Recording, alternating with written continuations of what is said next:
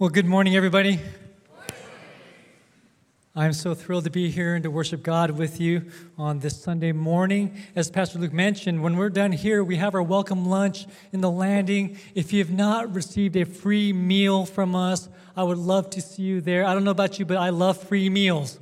And so, free lunch. Come and get free lunch. We'd love to see you just across the way. Well, this morning, we are kicking off a 9-week series through the book of Philippians. And this series title is Philippians, Living as Gospel Citizens. That's the title of this entire series.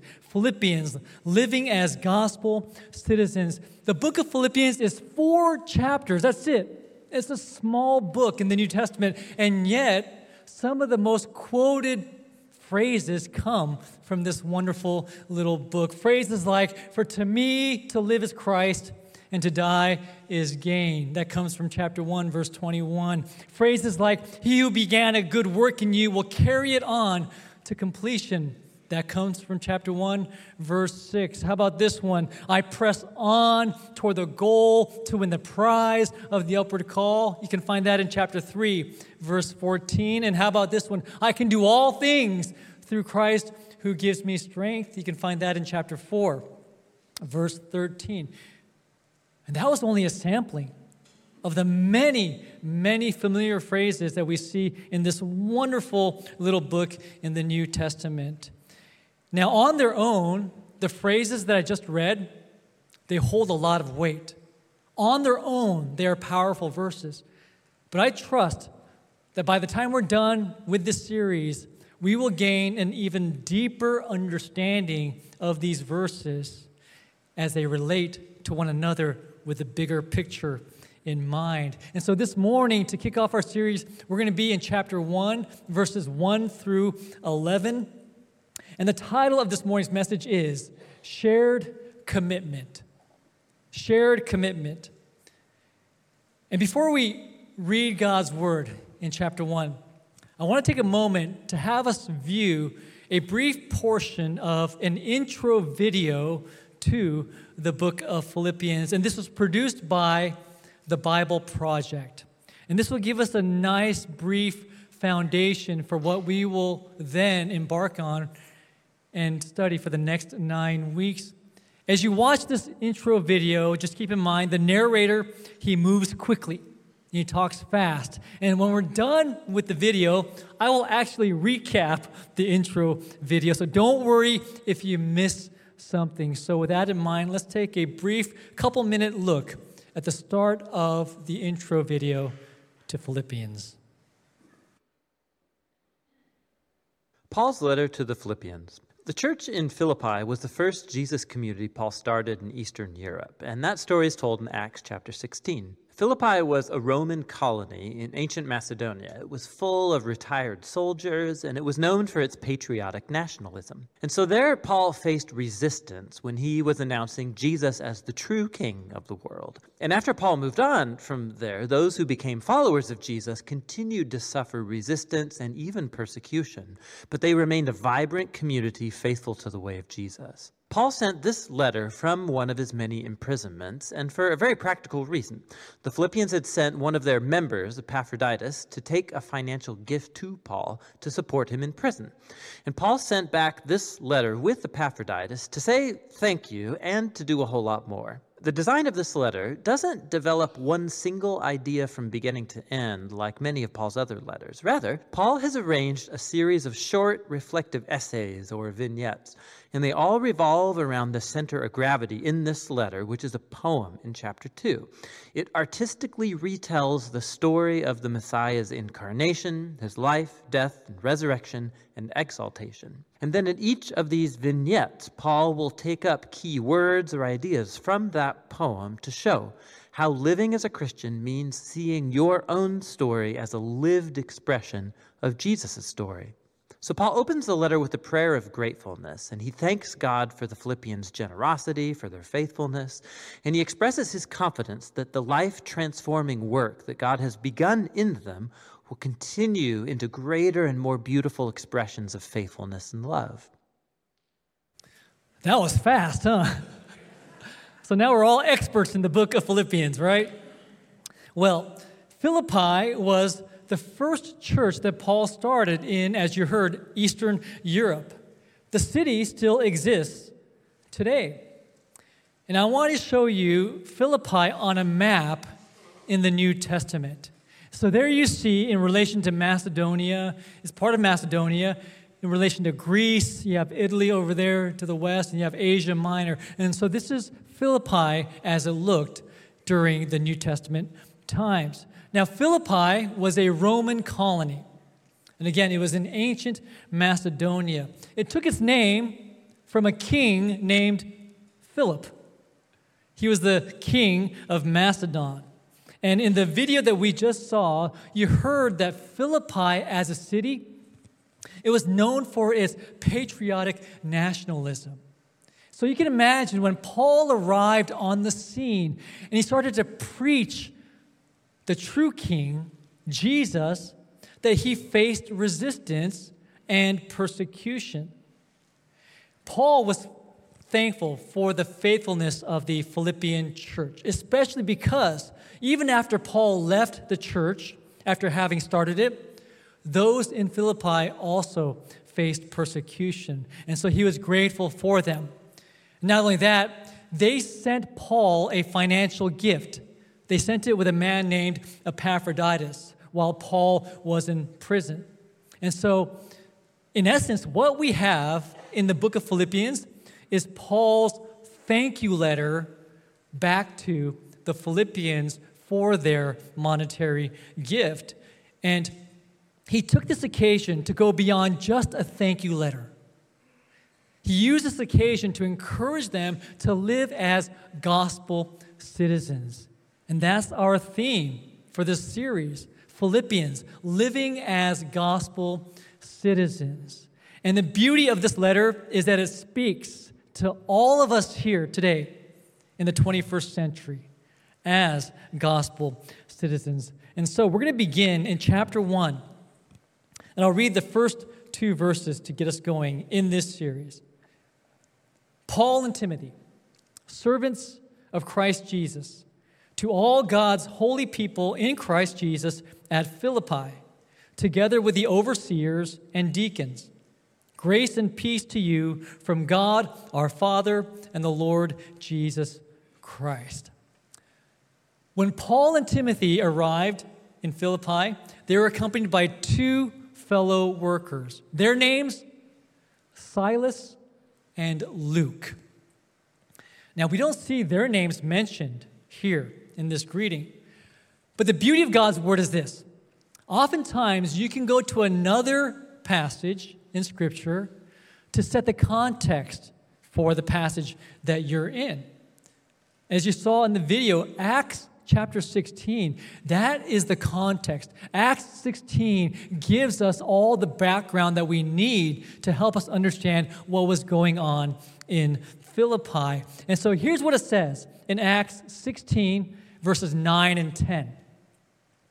During the night, Paul had a vision of a man of Macedonia. Keep that in mind, Macedonia.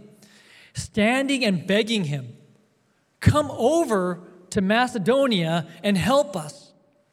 After Paul had seen the vision, keep that in mind, we got ready at once to leave for Macedonia, concluding that God had called us to preach the gospel to them.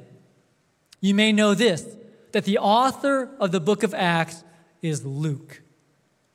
And Luke is writing about Paul and Timothy and Silas, who he'll name later in chapter 16, and he's including himself. God had called these men to Philippi to start a brand new community. In Philippi, Paul and Silas were arrested, they were beaten, and they were imprisoned. But I want you to see the remarkable thing that happens in prison in Philippi. This is amazing. And I want you to concentrate on the details as I read to you from Acts 16, verses 25 all the way down to verse 33. This is powerful stuff. So follow along. Acts 16, verse 25. About midnight, Paul and Silas were praying and singing hymns to God, and the other prisoners were listening to them.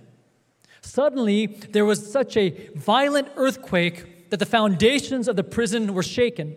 At once, all the prison doors flew open, and everyone's chains came loose.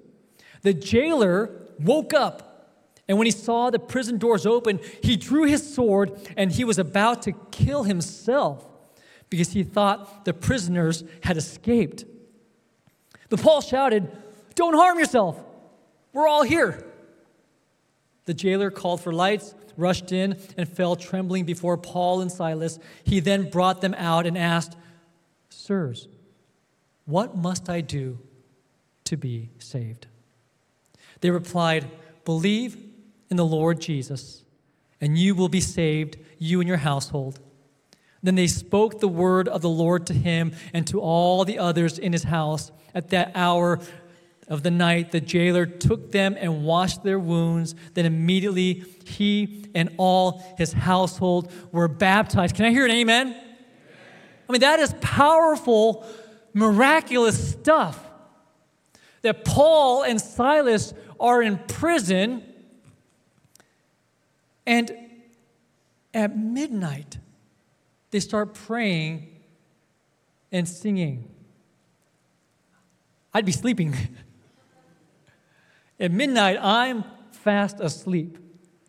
And here's Paul and Silas in prison praying and singing. And I don't want to overlook this most important fact here. The others were listening. The other prisoners, they listened to Paul and Silas praying and singing. In other words, the other prisoners, they were watching Paul and Silas. Did you know that those in our lives who don't know Jesus, our neighbors, our coworkers, our fellow students, perhaps even family members, they're watching us. They're watching us.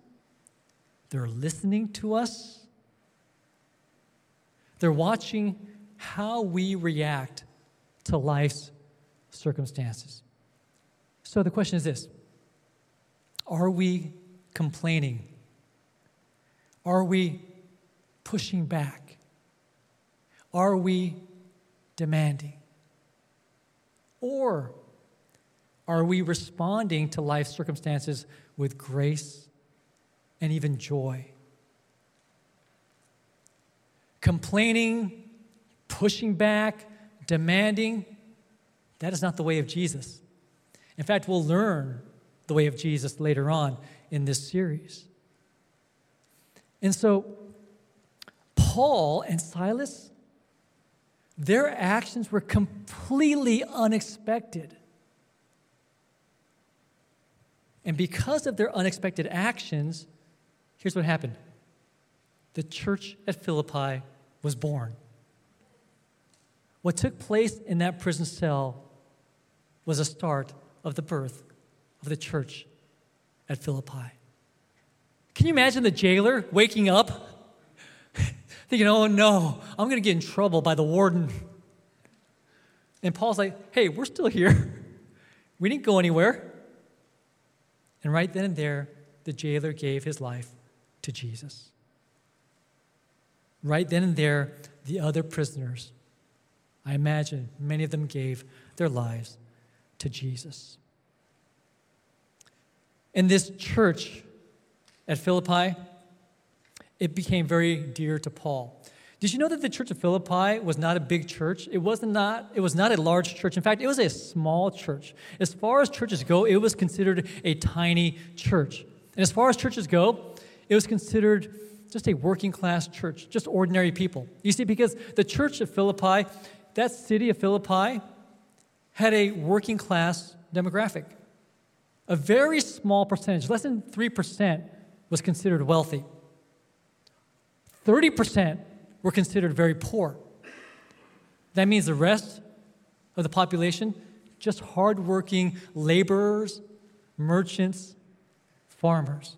Just ordinary people. You might say the church at Philippi had no spiritual giants. They had no spiritual celebrities, but what they had was so much greater. They had faith, they had love, and they were a generous church. That's why they sent a gift to Paul. And that's why Paul was so eager to send this letter of thanks to them. And can you imagine how excited they were to receive this handwritten letter by their spiritual father? Some of you here, you have the gift of letter writing.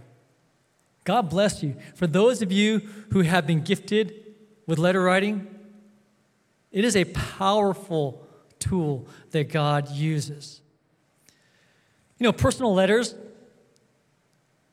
when they come in the mail, that's becoming like almost extinct. And so for those of you who have the gift of letter writing, I encourage you, continue that, because don't you love it when you go to your mailbox and as you set aside all the bills and junk mail, you come across a hand-addressed envelope. It's rare these days, but it is, and it's such an encouraging thing to receive a hand-addressed envelope. And I'm not talking about the fake hand writing, right? You know, like these junk mailers, they try to fool us with like messy font. But they can't fool us. We know when we receive a letter from a friend. This past week, I received a letter from one of you in the mailbox. It came in a nice, big, colorful envelope. And it was hand addressed just to me. Just to me, Tim Park. That's it. Just to me. And you know, when I saw that envelope, I was eager to open it up. Because I knew there must be such a nice, encouraging card in there. Because it was a big envelope, kind of rectangular, not the legal size. And so I knew going into that envelope, I would be encouraged. You know how sometimes you open up something, you go, oh no, it's going to be bad. It's going to be bad.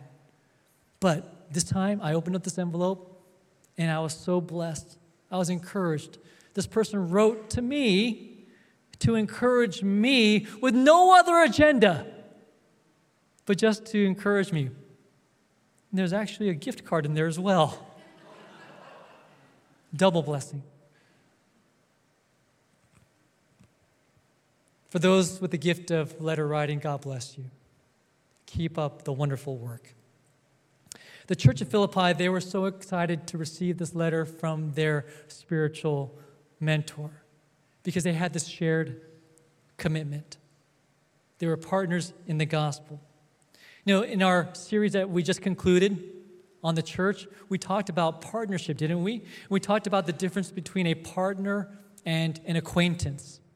We talked about the difference between a partner and a critic. Remember that, right? A critic says, "Why do you do it that way?" The partner instead asks, "Can we try it this way?" The critic sees a piece of trash on the ground and thinks, "Someone should pick that up."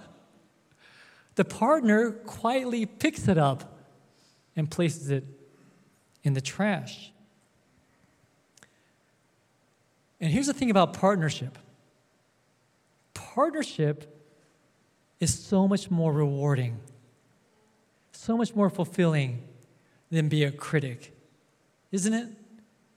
Partnership is so much better than being a critic. Now, partnership takes a lot of work. It takes a lot of investment, but it is so rewarding. And speaking of investment, it's difficult to speak about partnership without talking about money. I mean, after all, Paul's purpose in writing this letter was because he wanted to thank the Philippians for their financial partnership. Very few things in life, I found, create as strong a bond as money. Isn't that true? money, it forms a strong bond. It's a powerful bond. And that's why Jesus said, for where your treasure is, there your heart will be also. You can find that passage in Matthew 6, the Sermon on the Mount. For where your treasure is, there your heart will be also. What Jesus meant was, when we store our treasures, and in particular in heaven, here's what's going to happen. Our hearts will follow. We'll be interested in the things of heaven. Jesus says, stockpiling your wealth in heaven is far safer than here on earth, because here on earth there are moths, there's rust, there are thieves. A couple weeks ago, I went to put on my favorite suit for an occasion. I opened up my closet, took my suit out of my garment bag to put it on for a special occasion. I took the coat off its hanger, pulled the pants off, and I looked at the pants, and I was ready to put on the pants, only to discover like a dozen holes in my suit pants. No! The moths got to my favorite suit. By the way, here's a fun fact. Or maybe it's not a fun fact, but it's not the moths that we see flying around that make holes in your sweaters. Because moths, at that stage of adulthood, they have no mouths. So, here's what happens. A female moth deposits fertilized eggs onto your clothes. Up to 1,000 fertilized eggs. She finds clothing that she deems fit for her babies. Like my suit pants. And they land, and then they, the larvae, eat away at your clothes. Think about that the next time you find a hole in your sweater. Or in my case, my suit pants. Now, Jesus is not prohibiting us from investing and making wise choices here. In fact, the Bible says to be good stewards and to work hard to take care of our families. But ultimately, what Jesus was saying in Matthew 6 is that heaven is a much safer place to stockpile our wealth because there are no moths, there is no rust, and there are no thieves. And that's why Jesus says, for where your treasure is, there your heart will be also. Now, what does that mean? It's important to know what that means because oftentimes Christians, they mean well, but they quote that verse in reverse order. Oftentimes they mistakenly say, for where your heart is, there your treasure will be. When in fact, Jesus completely reverses it. He says, for where your treasure is, there your heart will be. In other words, where we put our treasure, that's where our hearts will follow. Sometimes Christians think, well, if I love God so much, if He has blessed me so much, if it's been such a great season, then I will give to Him. And Jesus says just the reverse. You put your treasure where God is working, and then your heart will follow. Last week, we held our annual youth camp offering. And once again, God provided through your generosity. Last week, we collected over $5,000 for our annual youth camp offering. Yes, you can clap for that.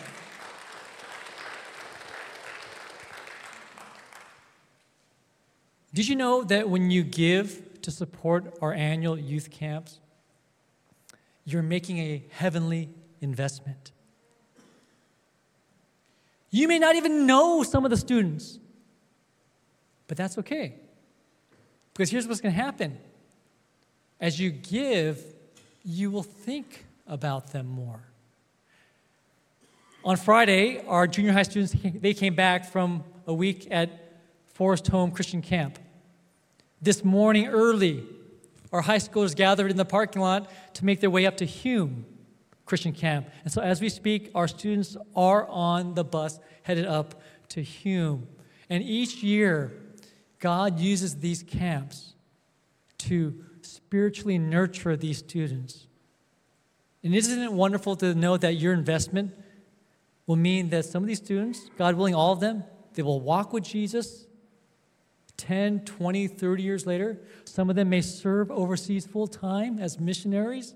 Some might go into the ministry. And so our investment is heavenly. So thank you for your generosity.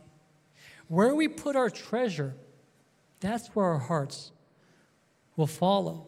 And so Paul and the Philippians, they shared this bond because of their partnership in the gospel. The Philippians, they blessed Paul with a financial gift. Paul, in turn, blessed them with this letter of thanks and encouragement. And they had this shared commitment. And so in our time remaining, I want to share with you 3 things that happen when partners have a shared commitment. 3 things that happen when partners have a shared commitment. Number 1, they think about each other often. When partners have a shared commitment, they think about each other often. It makes sense. We think about the people we care about. When Paul wrote the letter to the Philippian church, he was under house arrest in Rome, chained to a guard at all hours. He couldn't move around freely. So Paul had a lot of time to think and a lot of time to write. And here's what he wrote in verses 3 through 6. He said, I thank my God every time I remember you. Remember, partners think about each other often. In all my prayers for all of you, I always pray with joy because of your partnership in the gospel from the first day until now. Being confident of this, that he who began a good work in you will carry it on to completion until the day of Christ Jesus. And so every time Paul thought about the Philippian church as he was chained to his guard, he thanked God for them. Now, I want you to put yourself in the shoes of the guard who was chained to Paul.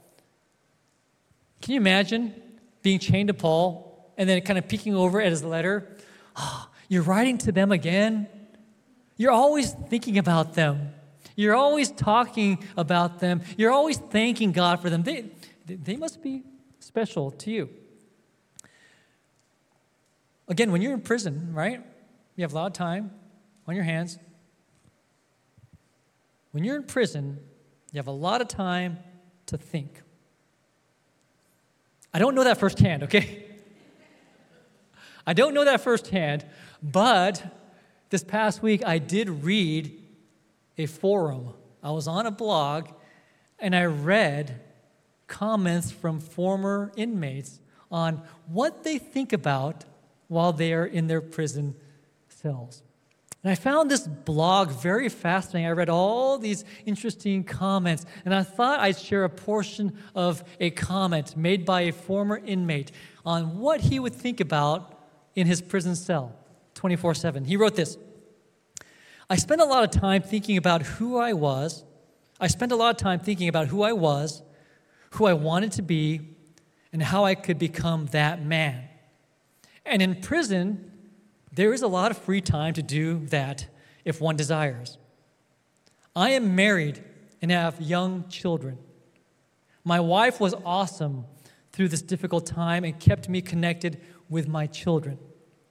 She and I were able to talk on the phone just about every day. And our relationship actually grew while I was in prison as we connected in ways we hadn't before I went in. Now, if you want to strengthen your marriage, I don't advise going to jail, okay? That's not the point of this, all right? There are better ways to strengthen your marriage than deliberately going to prison, so don't do that. He concludes with this, and I found this to be very fascinating. He said, I was a Christian before I went into prison. And then he wrote in parentheses, a redeemed sinner, obviously not a good person. And I was really able to spend a lot of time building my relationship with God. It's amazing how you can have so little in your 9x7 cell and yet feel the want for nothing. So it appears that this man made the most of his time while he was in prison. That was encouraging. Paul made the absolute most of his time while under house arrest in Rome as he would write to his loved ones in Philippi. For Paul, he didn't suffer from this out of sight, out of mind syndrome. He thought about his brothers and sisters daily, regularly. Oftentimes during the week, I'll think about the members of our church. I often think about you. And even if I can't tell you personally, I think about you throughout the course of the week. Now, I have the advantage of being up here and speaking, so I get to see all of you for, 35, 40 minutes every Sunday. So pretty much I know every single person who's been at church that Sunday. Scary, isn't it? And so if I don't see you, I miss you. When I see you, I'm so happy to see you. I think about you often. And so that's what happens when partners spend time. They think about each other. And when you come to church, you see your friends, you see others here, and you connect with them, and you think about them throughout the course of the week. It's only natural. Partners think about each other often. Amen. Amen. Amen. It's a wonderful thing to think about each other on a regular basis. And I hope that you know that there are people here at church who are thinking about you on a regular basis. I hope, and I'm confident, that there are at least a handful of people in your midst who think about you throughout the course of the week. Perhaps they might even drop an email or a text message. Hey, I've been thinking about you. That's what partners do. Secondly, here's what happens when partners have a shared commitment. They develop a heart for each other. This is like one step even deeper than thinking about them. Partners, they develop a heart for each other. Now, parents, those of you who have more than one child, do you have a favorite child? Don't answer that. Don't answer that. Don't shake your head, okay? If you have more than one child, do you have a favorite child? It's an interesting question, right? My favorite daughter is Amanda. And my favorite son is Andrew.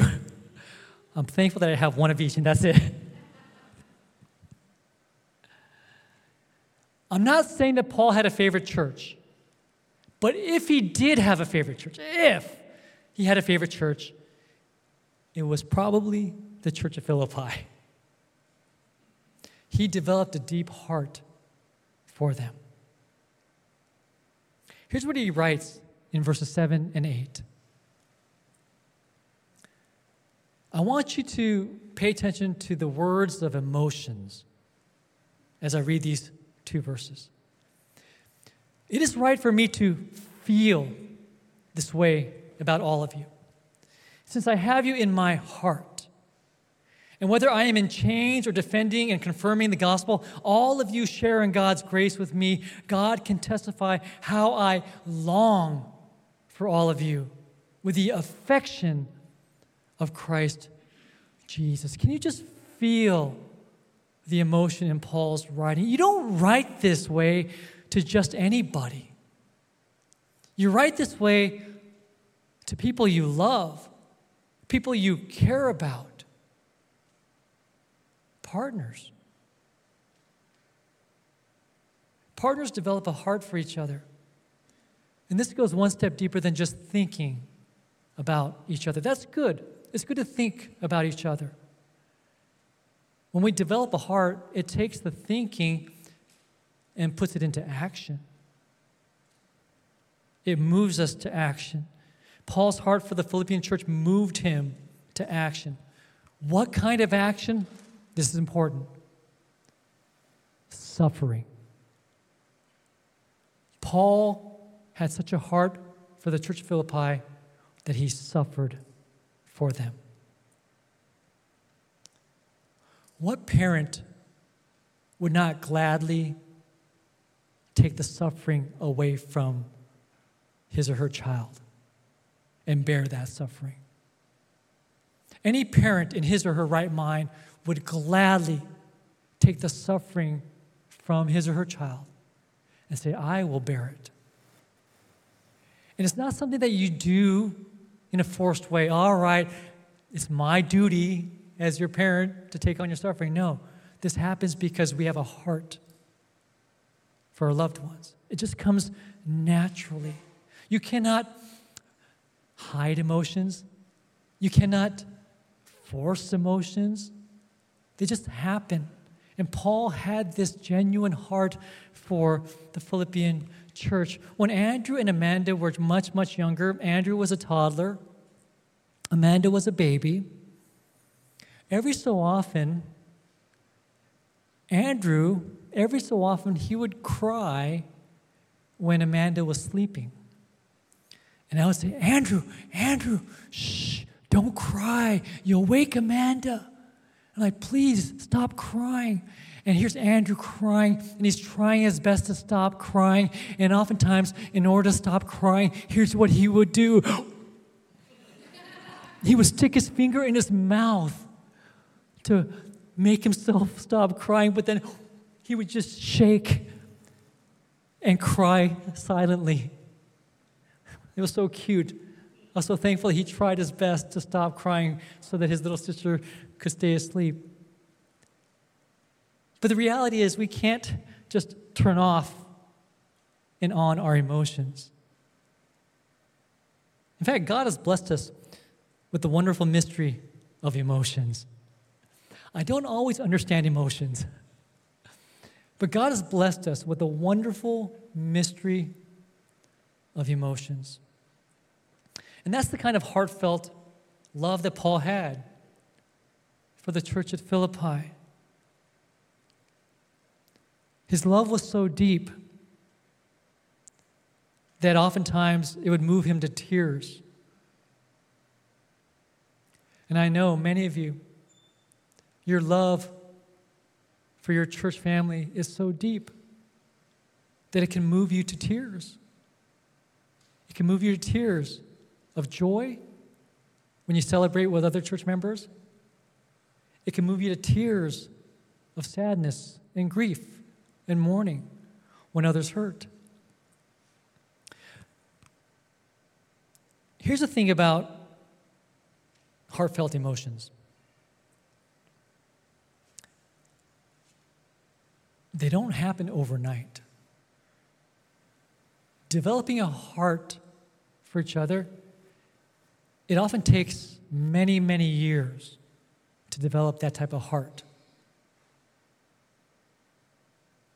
When you become partners, what happens is, as partners, over the years, God will give you a deeper love for those partners. So please understand, maybe you've been here at our church for a few weeks, a month, a couple months. Please know that it'll take many years to develop a deep heart for fellow members of the body of Christ. And my encouragement is, give God the opportunity to develop your heart over those many, many years. Paul and the Philippian church, they developed a heart for each other. It was not forced upon them. They just loved each other deeply because they had a shared commitment.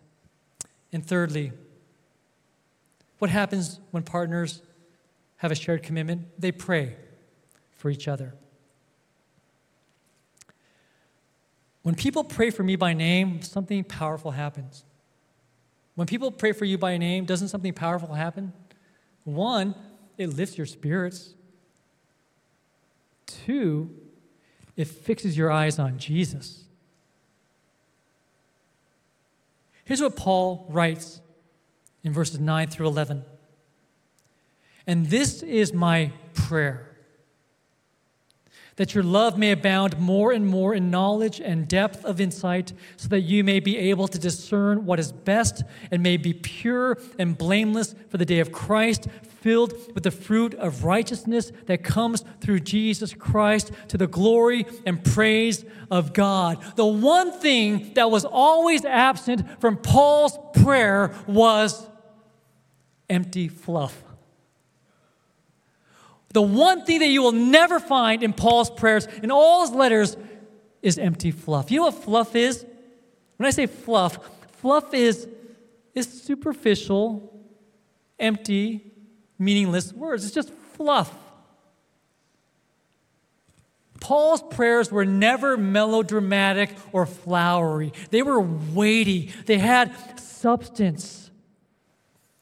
Paul's prayers were not eloquent. They were deep and weighty. And by the way, your prayers don't have to be eloquent and articulate to be weighty. And sometimes eloquence gets in the way of weighty prayers.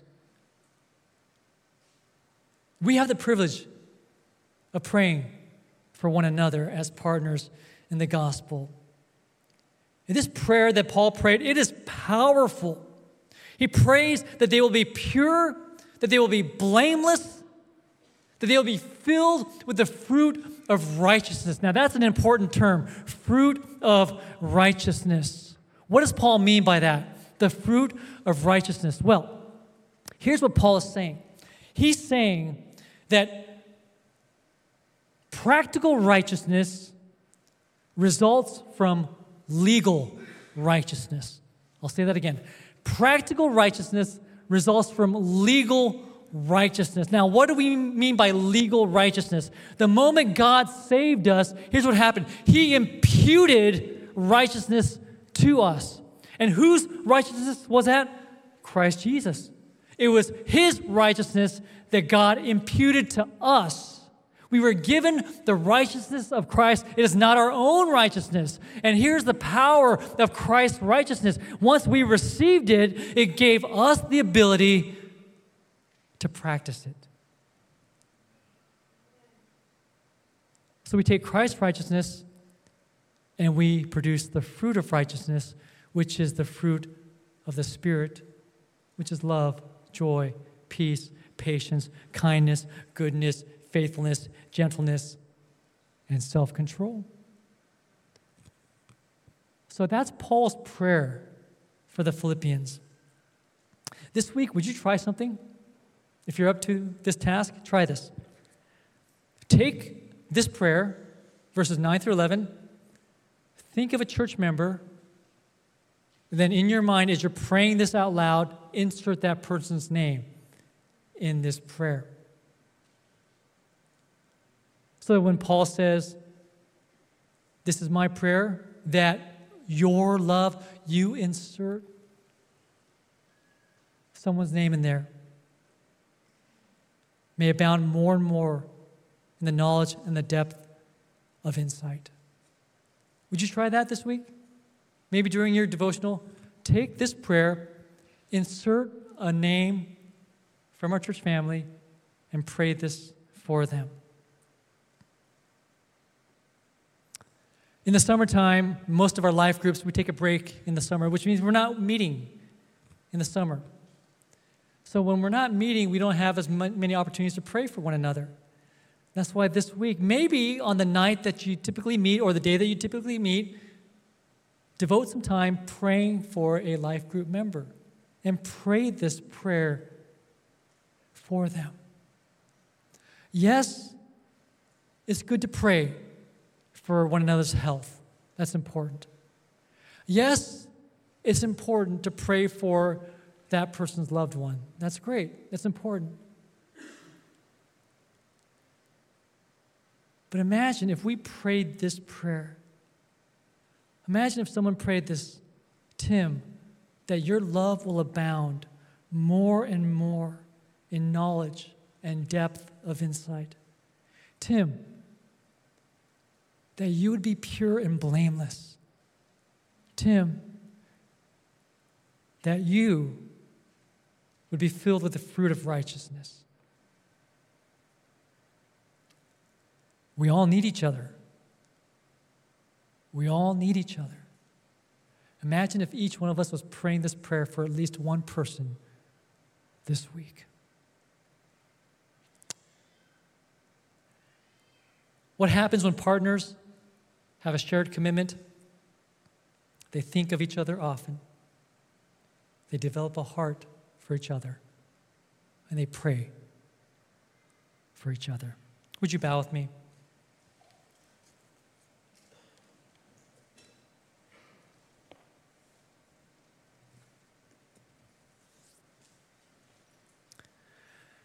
Father, we are just so thankful for this letter to the Philippian church.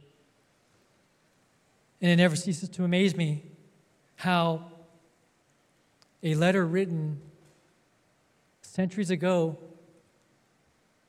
speaks as if it was written specifically for us. We thank you, God, that your word is everlasting. And we thank you, God, that we can journey through this wonderful book. And as we do so, help us to be more and more like Jesus each and every day.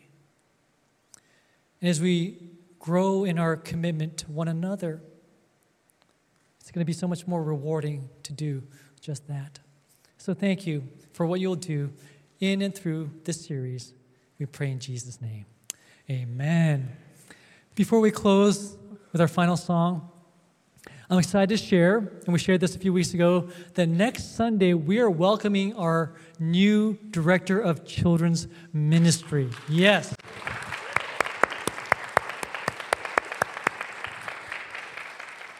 You see Melissa Laboso and her family, her husband Tony, and their 3 daughters.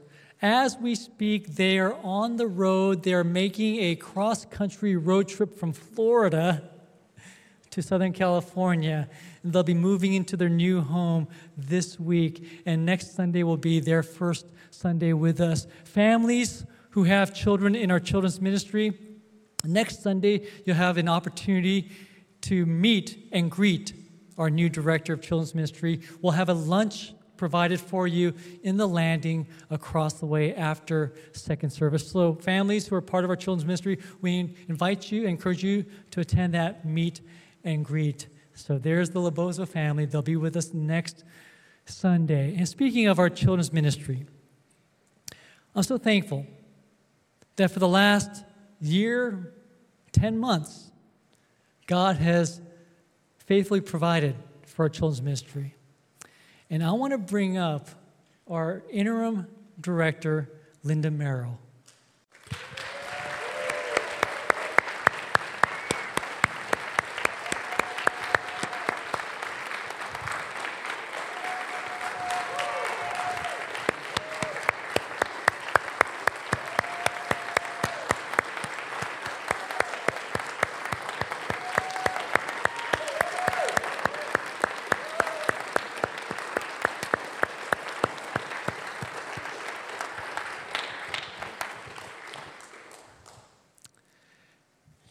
Please have a seat. For the last year and 10 months, we're approaching 2 years, Linda has served faithfully as our interim director. Now, we have many new families who've been part of our church for under 2 years, and you're thinking, well, hasn't she been our director all along? You don't know anything else, right? And so you may not have known that a year and 10 months ago, as we approached Linda and asked if she would serve as our interim director, at that time I said, Linda, maybe 3, 4, 5 months. That's it. Yeah, maybe 3, 4, 5 months will you serve as our director until we find somebody else.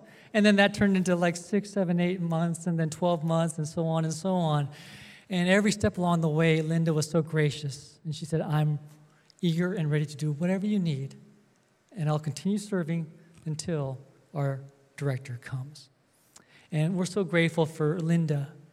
Under her leadership for the last year and 10 months, she's not just maintained. God has used her and our entire team to allow our children's ministry to thrive. And it's been wonderful to see the growth of our children's ministry and the growth of all the families. And something special is happening.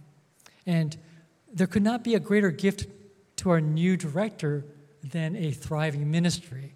And so we're thankful. And so, Linda, would you just share a few words with your church family? Thank you, Tim. Thank you, church family.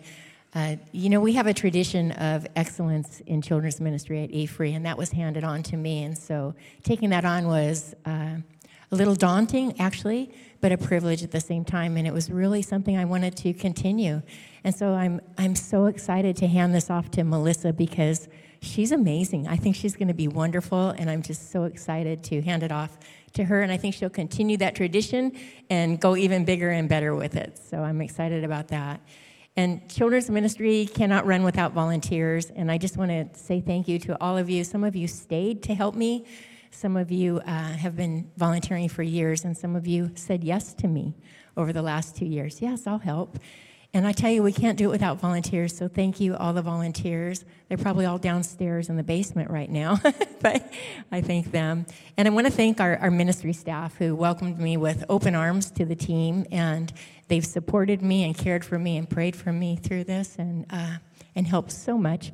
I've learned so much being a part of that team. And there's also a team that you guys may not know about. We have a staff here that works behind the scenes in the office staff and the facilities manager, and they are amazing. Joanne's sitting right here. I think Elaine walked out, but I couldn't do it without them. They are just so great, and I'm so grateful. And I just want to say, too, that it was so fun getting to know you parents. I have been in the basement for many years working with your children, and these past couple of years I had the opportunity to get to know you and to partner with you in Parent Partners and just talking in the hallways and yelling at some of you on Wednesday nights from the landing doors. I know you know what I'm talking about. Parents, come get your kids. So it's been great. And these partnerships with parents, with volunteers, and with staff will continue because I'm not going anywhere. I'm just going to be the children's ministry assistant, and I'll be around. So I'd like to continue all those partnerships. And before I leave this stage, I need to give the glory to the one who deserves it. To God be the glory. Great things he has done. Amen? Amen.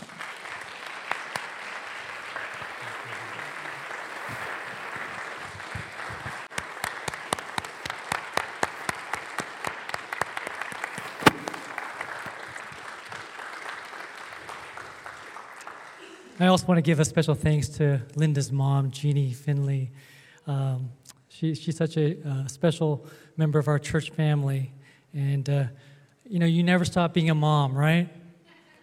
No matter how old your children are, you never stop being a mom. And Jeannie has been a wonderful mom to Linda. And so we're thankful for you, Jeannie.